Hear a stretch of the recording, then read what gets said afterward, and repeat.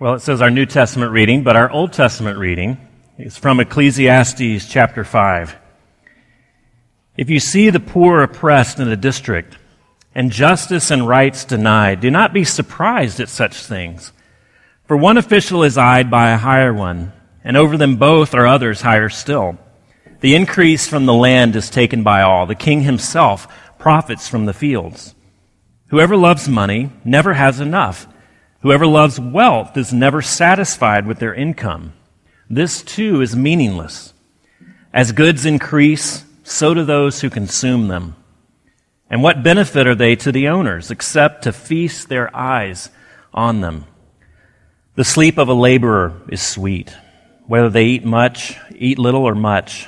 But as for the rich, their abundance permits them no sleep.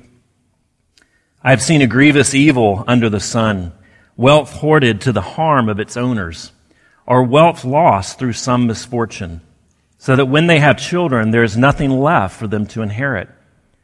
Everyone comes naked from their mother's womb, and everyone comes, so they depart. And as everyone comes, so they depart. They take nothing from their toil that they can carry in their hands. This is what I have observed to be good, that it is appropriate for a person to eat, to drink, and to find satisfaction in their toilsome labor under the sun during the few days of life God has given them, for this is their lot.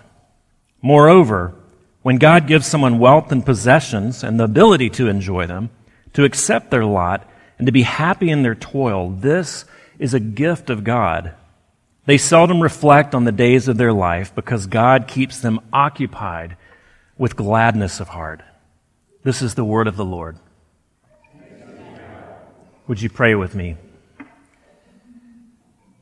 Father, we've spent a lot of time in this book of Ecclesiastes, and it's dark, it's foreboding, it's challenging, and maybe we're sitting here this morning a little tired. We see the world already as Ecclesiastes tells us it is. We're beaten down in our jobs. Our relationships are falling apart. Maybe our bodies are failing us. We don't need to be reminded that we live in a broken and sad world. But yet, Lord, we know because you have placed this book here that we do. And that we need to not only be cognizant of the fact that things are falling apart in our world, but we need to know how to interpret them. And we need to know what to do with that fact. Father, I pray that you would be with us as we continue this journey, that we would not be content just to observe, just to make note of what is going on in our world, but that we would look to you to solve it, to find a way out, to find, in fact, salvation. Lord, we pray in Jesus' name. Amen.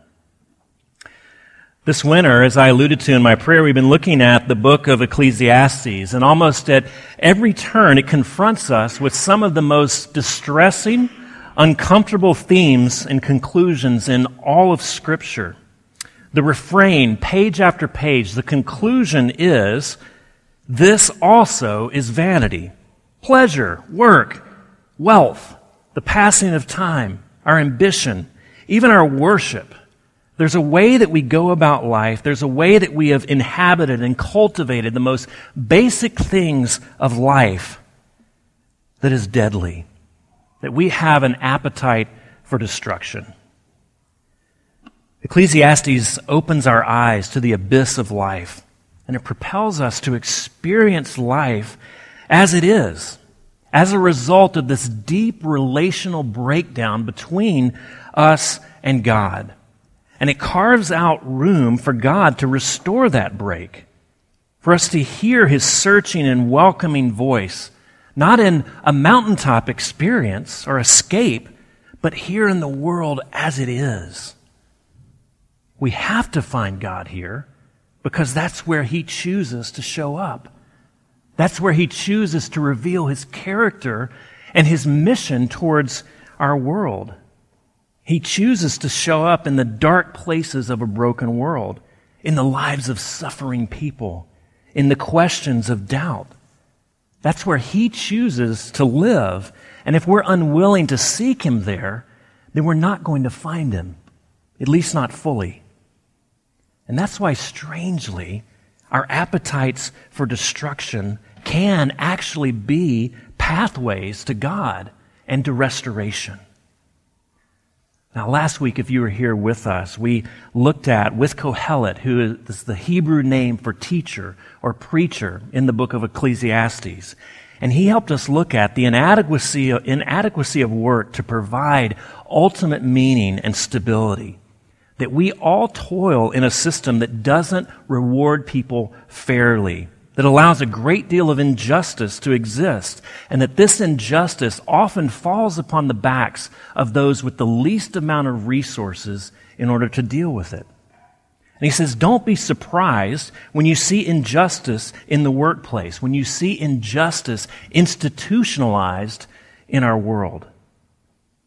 Now, this week, what we're looking at is we're looking at the corruption of institutions, but deeper than that, we're looking at how this corruption is built on a foundation of a deeper, of a gut level, of a heartscape corruption. The corruption of our lives, of our loves, and the corruption of our appetites. Now, this section runs from where we began in chapter 5, verse 10, all the way through chapter 6, but I only read a part of it because I was being nice to you guys. Now, it begins with something almost too obvious. Verse 10, whoever loves money never has enough. Whoever loves wealth is never satisfied with their income. If you love money, you will never have enough. And we've seen this depicted in stories throughout the ages, Midas, Silas Marner, A Christmas Carol. And we believe these stories. They appeal to us as long as they're in reference to someone else. We believe them in theory, but not in practice in our daily lives. So it's something obvious, but it's not something that we necessarily live out and believe at a heart level, at a gut level. And then verse 11, as goods increase, so do those who consume them. Increased wealth only brings more people alongside you who want a piece of your wealth, who want a slice of the pie. I watched a story on ESPN's 30 for 30 a few weeks ago, and it's documenting professional athletes in general, but primarily in this episode, NFL stars who had lost their fortunes, mostly within a few years of retirement. They accumulate wealth only to accumulate consumers of that wealth. And one said, I didn't know how many friends I had until I got rich. Increased wealth also increases hangers-on, people who want a piece of what you have. Then verse 6:2, which I didn't read, God gives some people wealth, possessions, and honor so that they lack nothing their hearts desire, but God does not grant them the ability to enjoy them. They have what they've desired. They have everything that they've desired, but they can't settle. They can't rest. Acquiring these things and having them doesn't bring satisfaction because they've already begun thinking about what's next, what else, what can I add to what I already have. And then if we jump ahead to verse 6-7, everyone's toil is for their mouth, yet their appetite is never satisfied. That our desires are insatiable, that we're in this desperate pursuit to fill a bottomless pit. But it takes more and more and more. It sounds like addiction, doesn't it? We can't settle our eyes on the good that's in front of us, but we always are looking through what's in front of us to what's next, to what we could have. We've all experienced being in a conversation, right, with someone who can't settle. They can't focus upon you. Their eyes are darting around. They're wondering, even though they're ostensibly talking to you, they're wondering, well, what about that conversation? What about what's going on over there? How could I gain something from this conversation? And they're having this conversation in their head about how soon they can get out of conversation with you to get on to something that actually matters. They can't settle. They can't focus upon conversation with you. But what about the opposite? And it's so rare that it's compelling. You leave feeling this from this conversation, this person really understands me. This person gets me. someone who seems intently focused on you and not the other people in the room. There's an ease about this person, their life. There's a freedom that allows them to settle into a real give and take conversation with the person who's actually in front of them, without their eyes wandering about the room for someone that's more interesting or more connected. They possess a freedom that allows them to be fully present in that moment. This text that we're looking at is about persons who are blessed with material possessions, who have power, who have wealth, and yet they can't settle. They can't be present in the moment.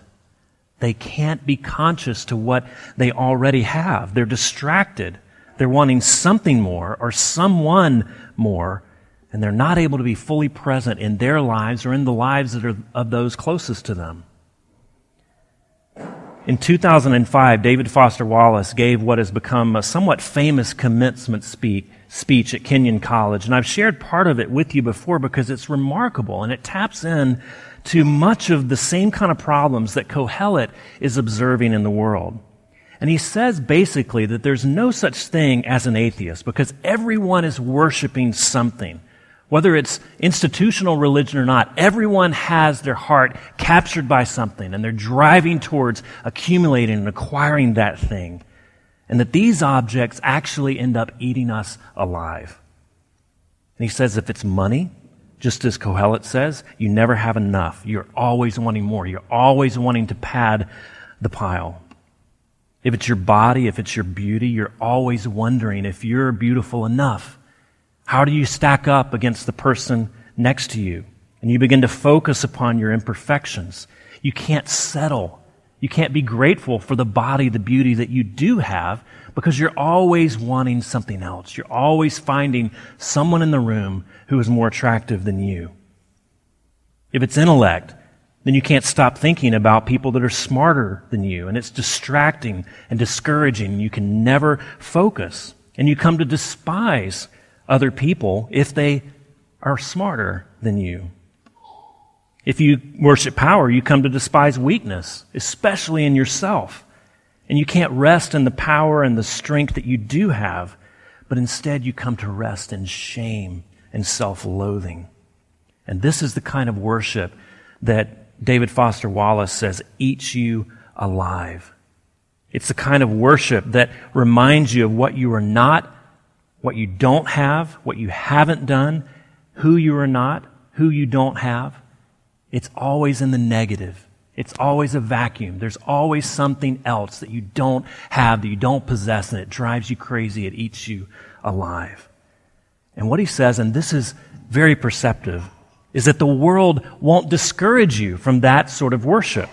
Far from it. The world says, go, chase after those loves. This is the sort of worship that fuels our economy and the systems of injustice that exist. And he says, and I quote here, the world of men and money and power hums along quite nicely on the fuel of fear and contempt and frustration and craving and the worship of self. Our own present culture has harnessed these forces in ways that has yielded extraordinary wealth, comfort, and personal freedom.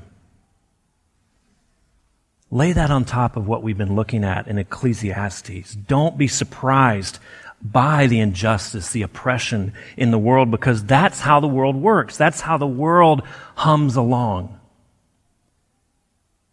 But we're invited to ask, what about you? What about your heart? What about your loves? What makes you hum along? If you were to peel back the layers of your own heart and your own desires, what would they look like? What would they be pointed to? What are you aiming your life toward that you hope will bring you life that maybe, if you look deep enough, it's eating you alive?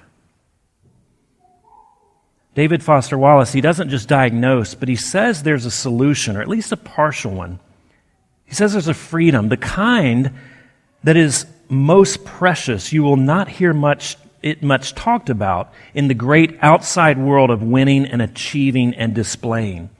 The really important kind of freedom involves attention, awareness, discipline, and effort, and being able to truly care about other people and to sacrifice for them over and over in myriad little unsexy ways every day. That is freedom, he tells these graduates. The freedom to be present in your life. The freedom to be fully aware and appreciative of those around you rather than using them for your own personal gain. To be present in a relationship as the one who is not sucking life out of the relationship, but the one who is life-giving. To be the one in an institution that breaks the cycle of taking and getting and sitting over others, and being the one who empowers, who loves, who serves, who lifts up from the bottom. And what are you giving up? In making that choice, what are you giving up? Well, you're giving up restlessness. You're giving up unconsciousness. You're giving up that constant gnawing sense of having had and lost some infinite thing. And that's exactly what we have lost. And that's where we have to depart from David Foster Wallace. At least we need to add on. We need to move beyond. Because we're on a cosmic quest. And Kohelet is on a cosmic quest. He's telling us that we have these appetites for which nothing in this world will adequately satisfy. In 6:2, we read, "Some people have wealth and possessions and honor so that they lack nothing their hearts desire, yet they don't have the ability to enjoy them. They have everything and they want more." But he says something different in 5:19. It's the same sort of flow, but it's a different result. Moreover, in verse 19, when God gives someone wealth and possessions and the ability to enjoy them, to accept their lot and be happy in their toil, this is a gift of God. Same wealth, same possessions, same situation in life, very different perspective, very different level of contentment. You see, these people have the ability to enjoy the things they have. Same wealth and possession, but now they can settle. Now they can be content. They can be present in the lives that they have. You see, our loves, our desires become appetites for destruction when we disconnect them from their true object, from their meant object, but appetites for gladness when we attach them to God. When we receive from God as a gift that very thing to which they point. In verse 20, it says, "These people that had wealth and possessions and were given the ability to enjoy them, they became people who seldom reflect on the days of their life." In Kohelet's language, that means they seldom reflected upon the despair all around them, the meaningless all around them. They seldomly reflected upon that. Why? Because God keeps them occupied with gladness of heart. God has occupied them with gladness of heart, and so now the world around them is not despairing, though full of despair. The world is not meaningless, though full of evidence of meaninglessness. The world has meaning in spite of its brokenness and in spite of its sadness. And that when you gain something from the world, wealth, possessions, honor, admiration, you can actually enjoy it because your heart is at its foundation full of gladness. We can have all the gifts that the world has to offer, and without the gift of contentment, we'll never enjoy them. We'll be like that incredibly sad picture in verse 11. And what benefit, that is, all of these things, are they to the owners except to feast their eyes on them? What benefit of having all of these things except that you could walk around your house and just gaze at the things that you own? What profit is that? The only way to a contented life and to the kind of rest that spills over into other areas of life is to have a heart that desires, that runs for gladness that only comes from God. Now, how do we get that? Finally, let me wrap up here. Well, Kohelet tells us it's a gift. And how do you get any gift? You receive it. You can't earn it. You can't merit it. You can't work yourself up to say, I'm now going to be content. I'm now going to enjoy the things I have, and I'm not going to think about what's out there beyond it. You can't do that. You have to receive something. You have to be given something. And each and every week, we've been seeking to place Ecclesiastes in this larger story of the Bible, that it's not an independent book, but it fits within the history of God's work. And we see Ecclesiastes building in its readers, an appetite for something new, for something that's not from under the sun, something outside the system that comes in. Verse 8, if you see the poor oppressed in a district and justice and rights denied, do not be surprised at such things. For one official is eyed by a higher one, and over them both are others higher still. The increase of the land is taken by all, and the king himself profits from the fields. Those of rank, those of power, use that power to further their own interest and to gain rank, to gain status, to serve themselves, to feed their loves, to feed their appetites. And that's why there's corruption, there's oppression, there's greed in every system and every institution that you look around in, even in the church.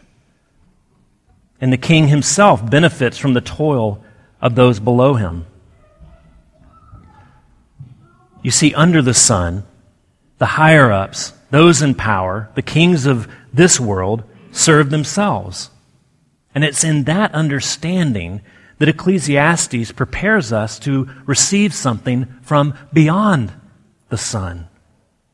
Because from beyond the sun, Jesus comes as the ultimate higher-up, the ultimate king. And how does he hold and how does he use power? When officials, those in power, those of rank in our world pursue their loves, people get stepped on, people get crushed. When Jesus pursues his loves, people are nourished and strengthened and rescued. And his power spills over into the lives of others because he gives up his power. He doesn't control it and maintain it. He doesn't seek rank. He doesn't seek to be over you, but he gives up his status. He gives up his rank. He lets his power flow because you see what those in corrupt institutions love is themselves, but what Jesus loves is you. What he loves is you. And his greatest appetite, his greatest desire is to draw you into relationship with him so that as we come to him, as we experience his power for us, the gift of an identity in relation to him, the gift of rest, the gift of contentment, then we're now free to become a conduit of that power, of that love, of that strength to other people. And until you see that, you'll approach your appetites as a way of getting and keeping and maintaining an identity for yourself, of taking care of yourself, and you'll never get enough. It'll always be just beyond your grasp. But Jesus says, alternatively, receive my gift. Receive my grace. Receive from him the gladness of heart that you're truly longing for. The contentment that comes from knowing, up or down, rich or poor, there is a love at the center of the universe that will move heaven and earth to have you. Let's pray. Father, we thank you that though we may not even realize the lengths to which you have gone to win us, to have us, to rescue us, that those lengths are great indeed. And I pray that we would come more and more to recognize that, to sit in that, to understand what it says about us, that we are fallen and broken beyond repair, but that you stepped in with your great mercy and love to build us up again, to save us, to rescue us, even from ourselves. And Father, I pray that we would find our loves, our appetites, our desires being crafted to better fit the good things, to better receive the good things that you want to give us. Lord, I pray that you would do that as we confess our faith and as we come to this table to eat with each other and to eat with you. We pray in Jesus' name. Amen.